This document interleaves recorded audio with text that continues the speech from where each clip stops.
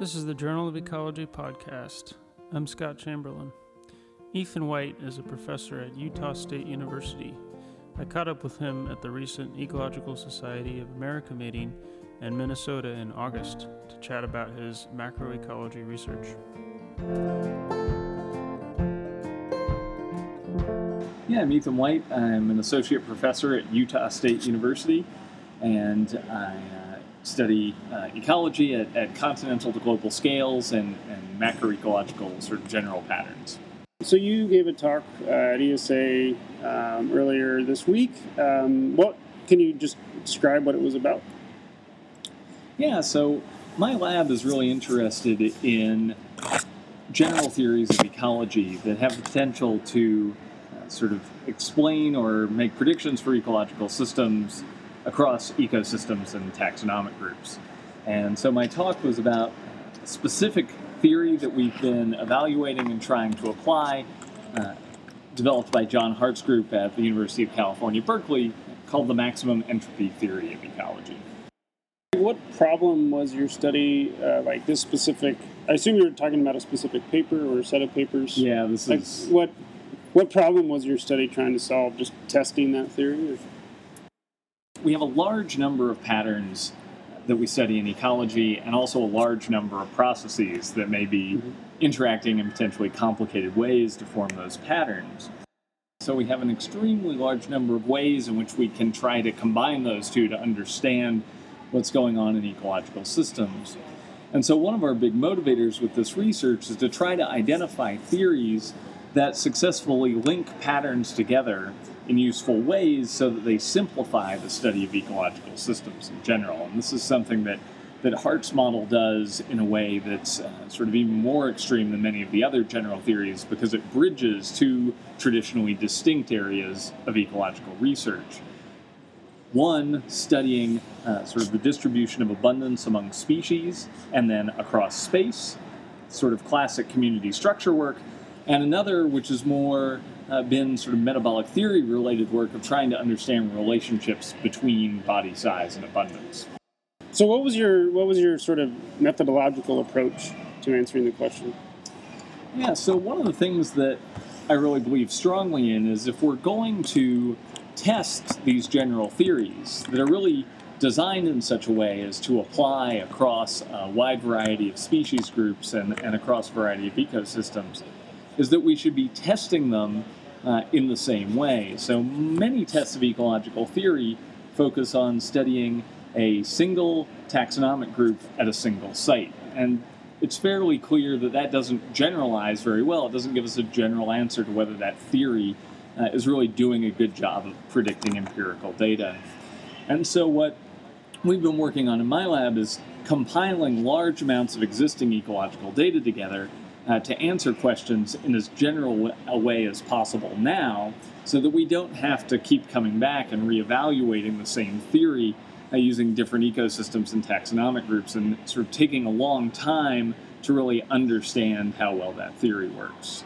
And so for at least one of these patterns, we assembled data from almost 16,000 different communities around the globe that included data on almost 9,000 species, data from 6 continents, 4 major taxonomic groups, including birds, mammals, plants, and insects, and including data on almost 50 million individual organisms, so that we would get a really general test of this theory.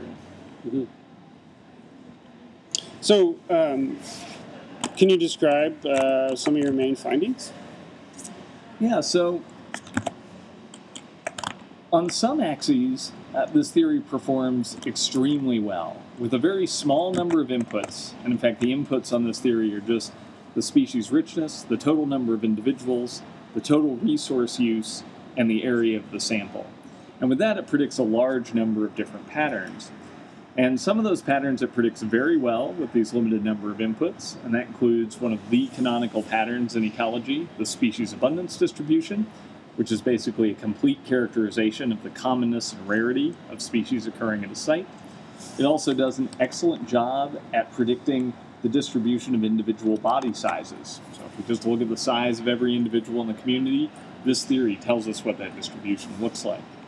And finally, it does a very good job of predicting the species-area relationship, which is not only one of the best studied patterns in ecology, one of the longest standing patterns in ecology, but also one that we use on a very regular basis for important applied reasons related to estimating diversity at different scales, prioritizing regions for conservation, and estimating the impacts of habitat fragmentation on biodiversity. So those three predictions of the theory work very well, but there are also three other predictions that the theory doesn't perform nearly as well at. In particular, there's a classic relationship in ecology relating the average body size of a species and the number of individuals in that species. The theory doesn't work very well for that. It also doesn't perform very well at predicting the distribution of individual body sizes within a single species. It doesn't do very well there. And finally, if we look at the spatial patterns in a more sophisticated way than the species-area relationship, using the idea that communities get more and more dissimilar the farther and farther apart they are, the theory doesn't do nearly as good a job predicting that pattern. So do you have any thoughts as to how the theory could be, changed or added to, or maybe a whole new way to approach it that would better predict those patterns that weren't predicted? Yeah, that's a great question, and I think it's one that we don't ask enough in ecology. I think we need to sort of do a better job in ecology in general of taking the way that theories fail and using those failures to inform the next generation of theory. And I think that's really important because if we really push theories in the way that we have pushed this one, we ask them to make predictions across ecosystems and across taxonomic groups and even across a broad array of patterns, I think right now in ecology the theories are inevitably going to fail. And so with that in mind, if we value these theories at all, what we need to do is iterate on them and improve them.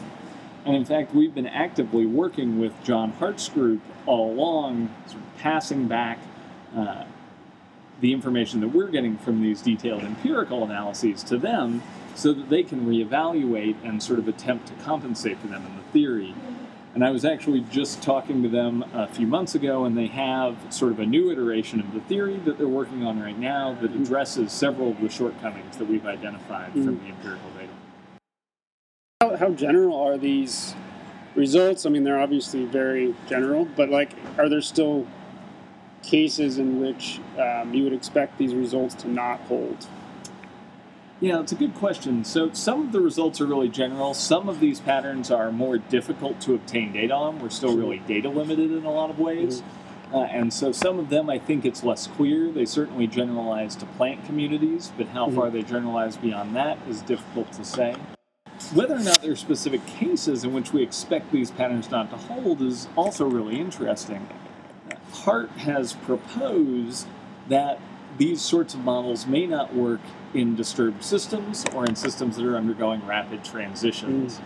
And the idea behind this is that these are these sort of most likely state of the system models that make perfect sense when everything's at relative equilibrium, but if the system has been really sort of drastically disturbed, the patterns may not be keeping up with the changes in the parameters in effect, or the constraints in these sorts of models. Okay. And so those, what are examples of those types of ecosystems, riverine areas where there's been a washout and then it's sort of a new community coming in, or like a volcanic eruption and then that sort of thing? Exactly. So some I think my impression is that these are fairly extreme disturbances in concept, but I also think that this could be evaluated by looking across a gradient of disturbances and kind of looking to see what we have. So what do you plan to do to build on this? That's a great question. Well, you talked a little bit about you're working with John Hart to sort of modify the theory and then test it. Anything else? That's true. I mean, I don't really know is the truth right now because I'm getting ready to go on sabbatical, and mostly what I want to do is something completely different for a while. Yeah. Or what do you think could be interesting to do? Sort of to expand on this stuff? Even if you're not going to do it. I think the real challenge at this point, and what I'm interested in more generally going forward, is sort of figuring out what the best general theories are for giving us a relatively simple characterization of ecological systems that can unite some of the diversity of pattern that we have in ecology, and therefore allow us to work out at the large spatial scales that we potentially really need to work at in order to address some of the major issues in ecology. And whether or not that's going forward with this particular model, and I think it certainly has some promise, or exploring other models which we're also doing, such as neutral theory-based models and fractal-based models, I think the overarching goal and the thing that's guiding us going forward is trying to find this sort of starting point, simplified general theory for understanding macroecological patterns and characterizing the ecological system in ways that work across spatial scales. Well, thanks. That's all I had. You bet.